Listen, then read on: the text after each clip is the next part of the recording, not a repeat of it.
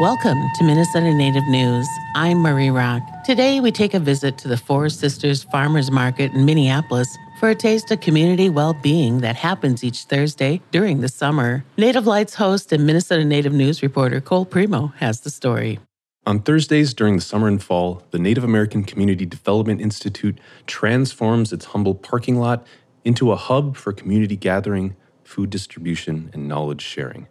It's located at the corner of Franklin and 15th Avenues in Minneapolis within the American Indian Cultural Corridor. Myself and Native Lights co-host Leah Lemm, who is also my older sister, I may add, took a trip to the first market of the year in June. The market started almost a decade ago. The market's current manager, Destiny Jones, says it began when the Phillips community was a food desert and lacked grocery options. It was like a chance to kind of create a space for Indigenous vendors as well as like farmers, and then also build equity in the neighborhood. For those who maybe don't know, we're located in the East Phillips neighborhood of South Minneapolis, and so there's a huge population density of Indigenous Americans here. Right between All My Relations Art Gallery, Powwow Grounds, and the Minneapolis American Indian Center, the market takes place from lunchtime to mid-afternoon on Thursdays. The market has big plans for the season aside from food vendors.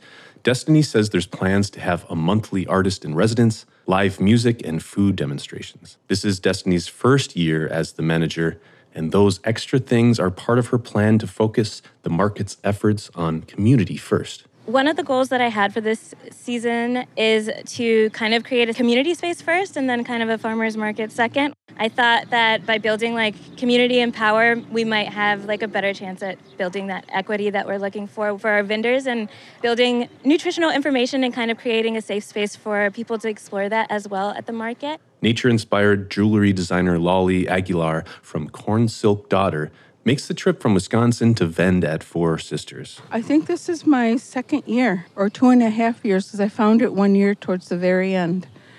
But I really like coming here because there are so many like-minded people, and everyone here has different products that will keep your interest and want to keep you going round and around and talking to the vendors and listening to their story too.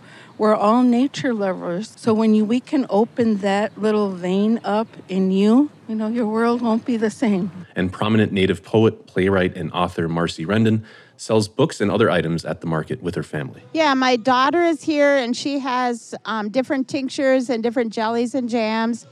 And then my granddaughter, Sigwan, she has body products, lotions and different things like that. Then my other granddaughter has the honey, and then my other granddaughter has the dream catchers. We also spoke with Riviana Zeller, who found their way to the market as the coordinator for Dream of Wild Health. There's a huge variety in my role of what I do on a day-to-day, and also everything I do is in the community. And that is just like really life-giving for me. Sometimes I'm here at the market. Some days I'm spending all day in the van driving around to different restaurants to deliver. Some days I'm out in the fields for 8 hours, working with the plants, really hands in the dirt. Sometimes during youth programs, I get to work with the youth. I just get to do it all, and it makes me happy.